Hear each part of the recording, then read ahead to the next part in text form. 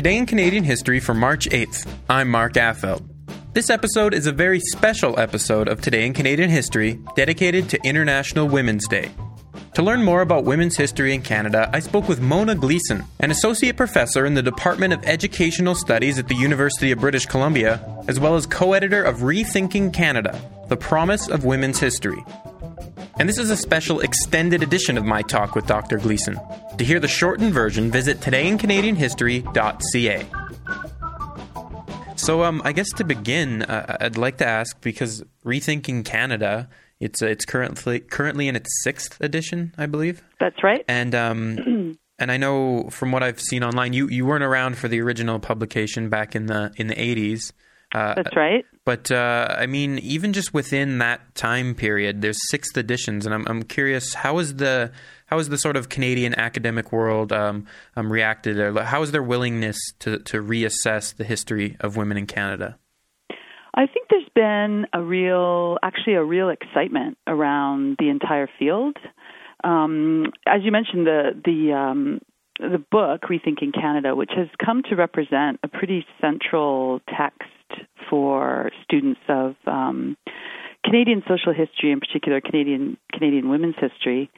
It's gone through, various kind of versions because there's so much, there's almost been sort of an explosion of research and interest in women's experiences. So each subsequent volume tries to capitalize on, new research that is often generated by new questions about, how women lived in the past. And I think the more original editions, which were, really pivotal and foundational at the time, asked particular questions that were relatively broad because, not that much in the context of Canada had actually been done up to that point, or it hadn't been done in a way that brought it all together in one volume.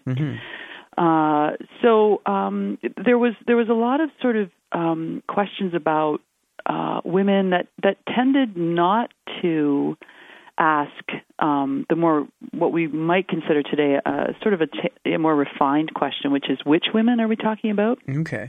So over time, I think one of the shifts in the field as well as the text has been that we're increasingly asking questions like, well, what about the history of Aboriginal women? And what about the history of working class women? What about the history of Ukrainian Canadian women? The history of women as laborers, as nurses, as strike breakers, so as you can kind of get the sense, the questions are becoming more refined because we are increasingly aware, I think, as scholars, that it's no longer enough to just sort of lump women together as one category. Right. That does a really serious injustice to the fact that there's so many variables in women's experiences. It really matters, what class identification that's either imposed on you or you claim, your racial identity, your class, whether or not you're labeled with a disability, for example, which is a fairly new kind of expertise that's emerging in the field. So yeah, there's I think subsequent volumes tell an interesting story about the really the richness of the field and its growth. Well, I mean, you mentioned then, I guess, diversity is sort of what you're getting at, that there's more than just women's history as a whole. Right. And I'm wondering, I mean, is that the main thing that needs to be, I guess, the main problem that needs to be looked at with Canadian history, or are there other problems, like, say, particularly earlier history? Is it just written from the perspective of men? Yeah, I mean, I think that is definitely sort of the fact of perspective is a really overarching kind of foundational question that I think continues to be a concern. I don't think it's a concern in the same way that it was, say 15, 20, 20 years ago, because the historical field, the folks who are actually producing history, are increasingly diverse. So that when women began to become PhD students in history in Canada, they started to ask questions about, well, where are the women, and when other so-called minority populations began doing history, people from backgrounds that weren't sort of white, middle-class backgrounds, they also began to ask questions about, well, what happened to, my parents were immigrants from Italy. I now have a PhD in history, and I want to know what was going on with immigration, what was going on with the experience of so-called sort of hyphenated Canadians. So, on one hand, I think there is some vigilance around the idea that if history is only coming from one perspective, you're only going to get one story, and you're often going to get a story that tends to reproduce relations of power. So if a more diverse group are coming from diverse backgrounds, asking diverse questions, you're going to get a really rich spectrum of historical inquiry. And I think that's pretty key, and it's one of the things that, of course, happens in other fields, other than just women's history, but this idea that there's not one story about the past. It's very plural. The way history is taught increasingly, I think, is this a very critical attention to the fact that there are more than one way of talking about the past. Right. Well, do you think there's anything about specifically Canadian history that's made it, that's made it more diverse? I mean, obviously, the pioneer experiences, there's multiple different backgrounds and things that can be happening. But I guess I'm wondering, how does Canadian assessment of its history of its women, how does it compare to other nations?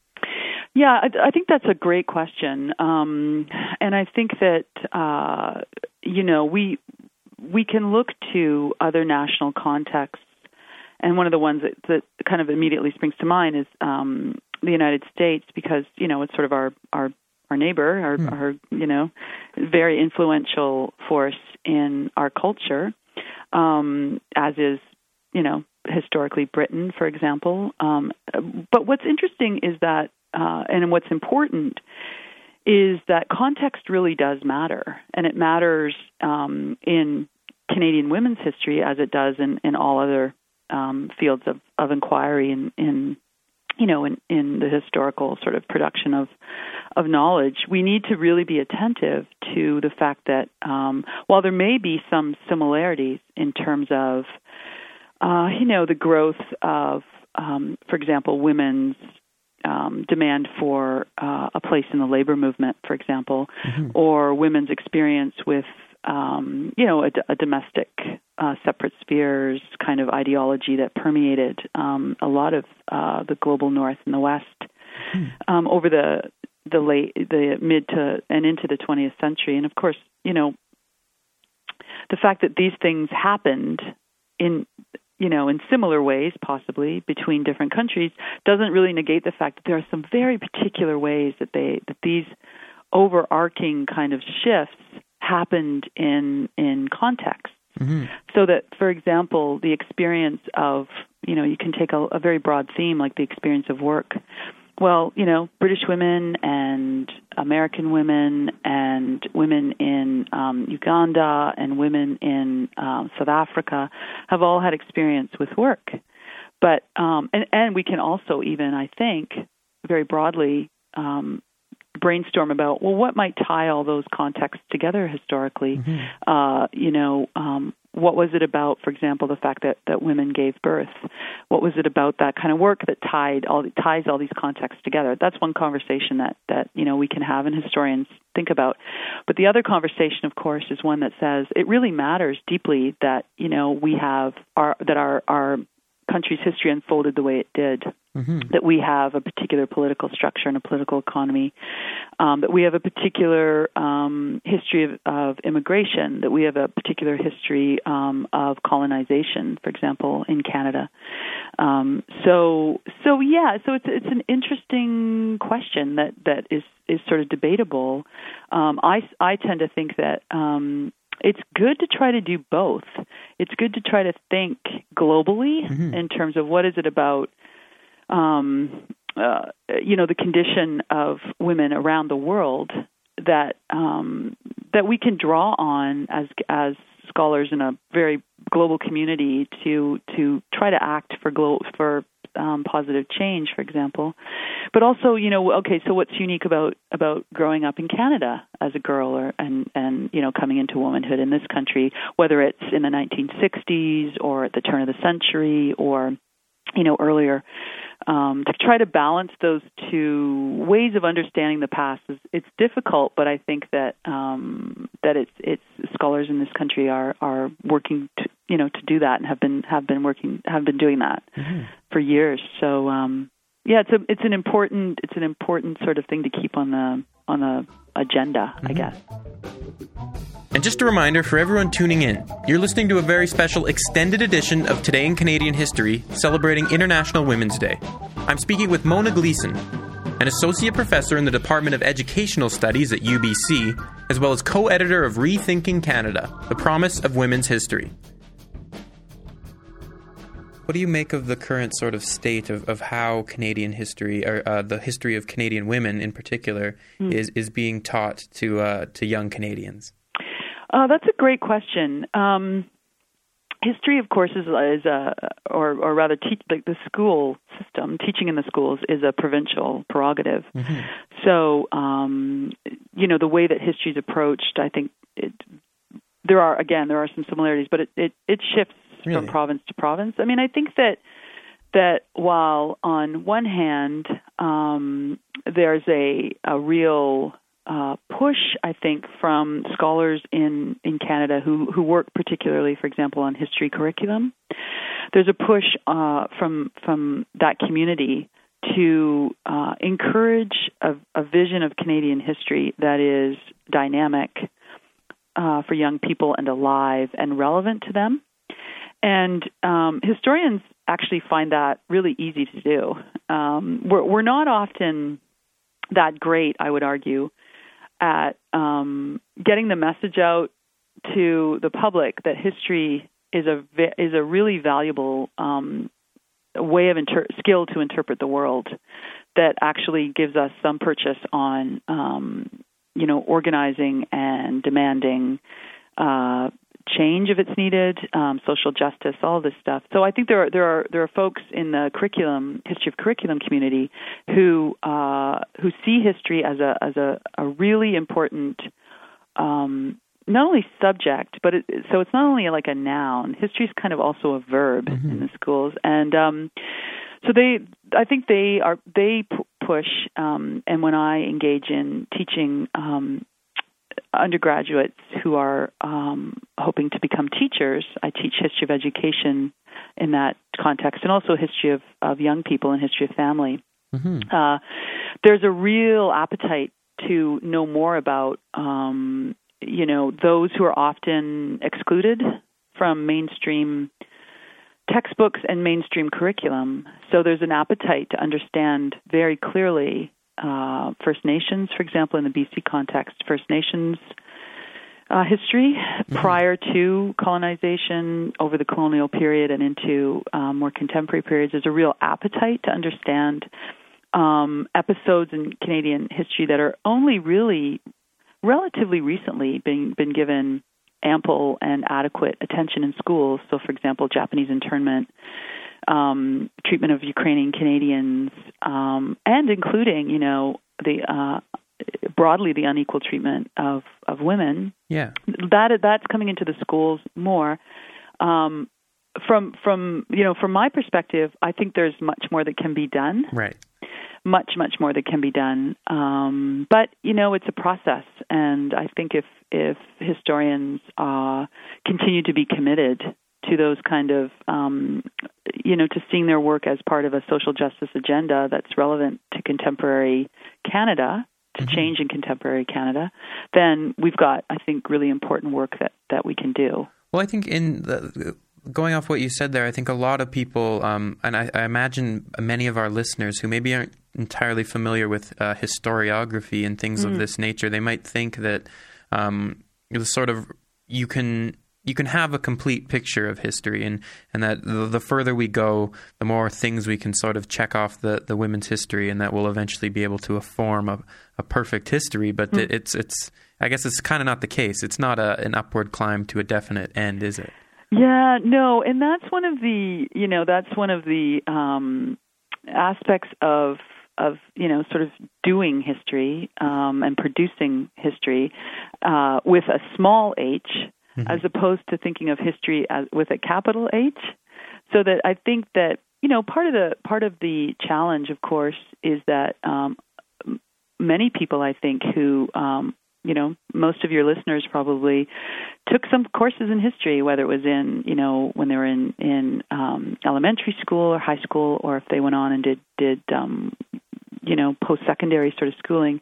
They likely took a course in history, and some of them, or many of them even, may have come away from that course thinking there's sort of a grand narrative to history. It started here, and we moved through this time period, and then New France, and then we did this in World War I, World War II, and we tend to then accept that as actually how the past happened. But over the last really 50 years, 40, 30, 50 years, really, if not longer, historians have really come to terms with the fact that that's just not the case. That, if you come from a different perspective, you're going to have a different way of talking about the past, and you're going to ask different questions. Now, at one point in Canadian sort of trajectory of historiography, this idea that there were multiple ways of telling the past was seen as quite a threat, actually. It was resisted, quite vehemently. It was the fact that there were all these what were sort of, in some ways kind of denigrated as, these are just specialty, boutique-y kind of studies on silly little topics that are so small they don't really matter. Right. But in fact, over time, what has, I believe, come to sort of the fore through all of these interesting, unique tales about how people experience the past is that we've I think now come to realize that the past is not a grand narrative. It's a series of documented. I mean, I'm not talking about people making stuff up. Right. There's a rigor to the field. These are documented, well-researched studies that look at the past from a different perspective and ask a different question. And just the sheer, one of the things that women's history, brought to the broader landscape of Canadian history and Canadian social history was such a clear, such a really immense shift in perspective. And so, putting on the table that, if you just ask about an event from the perspective of a woman, right, a whole new vista opens about what the significance of an event, of any given event, might be. So, so I think that in the way that labor historians have done this, historians of immigration have done this, historians of children and youth are doing it most contemporarily, I think. And a whole host of others are really it's about an enrichment of our past, and it's making it relevant to people. I mean, if you study history and never see anything of your own personal history, never see anything of your family's history reflected in that grand narrative, it can be pretty alienating. So it's the value of women's history, the value of a range of perspectives is that I think we get closer to understanding that we're a country in multiplicity, and that's not a daunting prospect. I think that's an enriching prospect. Right. So for something like International Women's Day, where there's events happening not only across Canada but across the world, do you think a proper attention is being given to the history, to women's history, as well as to sort of modern movements? Yeah, that's a really, really interesting question. It's fascinating to me that I think that a great, well, I shouldn't say a great majority because I don't know, but I think there's there might be not really the understanding, or there might be a misconception that International Women's Day is a contemporary sort of doff of the hat to women. Right. Oh, let's stop everything that we're doing and look around us and thank the women in our midst. International Women's Day has a long history, and it's rooted in political struggle. I think one of the things that I find important to remember about International Women's Day is it's interesting because this is also in keeping with how my colleagues Adele Perry and Tamara Myers and I approached this edition of Rethinking Canada. There was this real sense in which we wanted to honor and talk about some of the incredible gains that women have made in various domains, in political domains, in work, in education, in science and technology. There's a definite place of pride, right, for all women and especially young women to be able to look to all of those fields and many more and see, women as role models, women who have done and are doing incredible things, who are bringing us so much closer to notions of equity.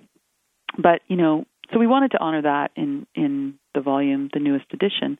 But we also knew that it was really important for us to remind Canadians and young women reading and everyone who might pick up the book to remind them that there are still some very basic issues that continue to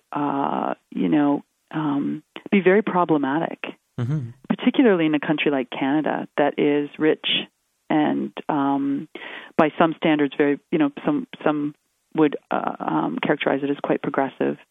There's still a disproportionate number of women, for example, who are victims of violence.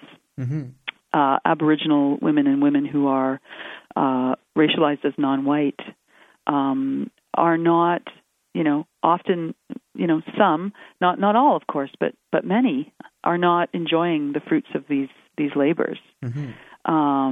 So, there needs to be, I think, a smart, kind of canny approach to something like International Women's Day. On one hand, I think it needs to be read as a moment to celebrate and to acknowledge.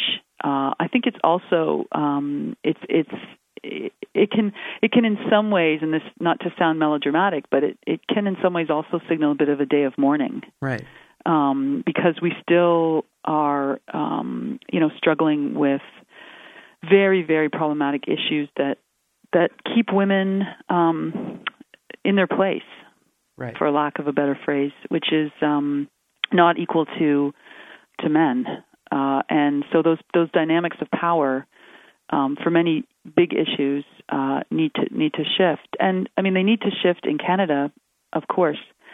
And it also reminds us that we need to bring a really gender-based analysis to events that have happened in the past and that are unfolding in our world contemporarily, events like what's happening in the Middle East.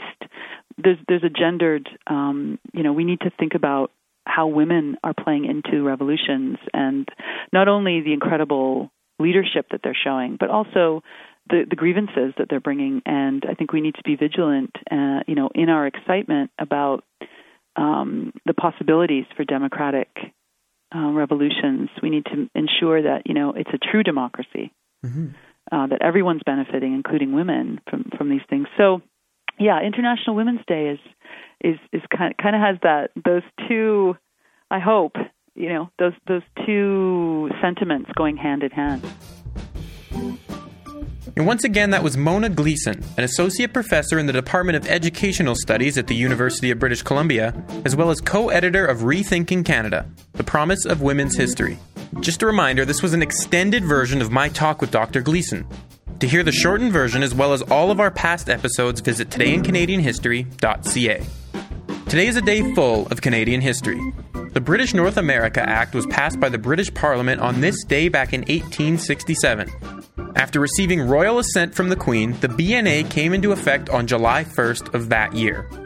And in 1982, the British House of Commons passed a sort of sequel, the Canada Act, which patriated Canada, in effect ending all remaining legislative dependence of Canada on the United Kingdom. And as always, we aired this episode of Today in Canadian History. Today in Canadian History is produced by CJSW 90.9 FM.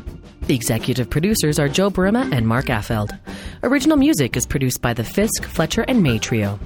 Our series is not meant to be a definitive source on our past. Instead, we hope that it sparks a desire to learn more about our unique history. For more information on the series or to recommend an event or moment, check out our website at cjsw.com/Today in Canadian History. And now for your random piece of Canadiana. If you're wondering why it took so long for Canada to break its institutional ties with the UK, worry not.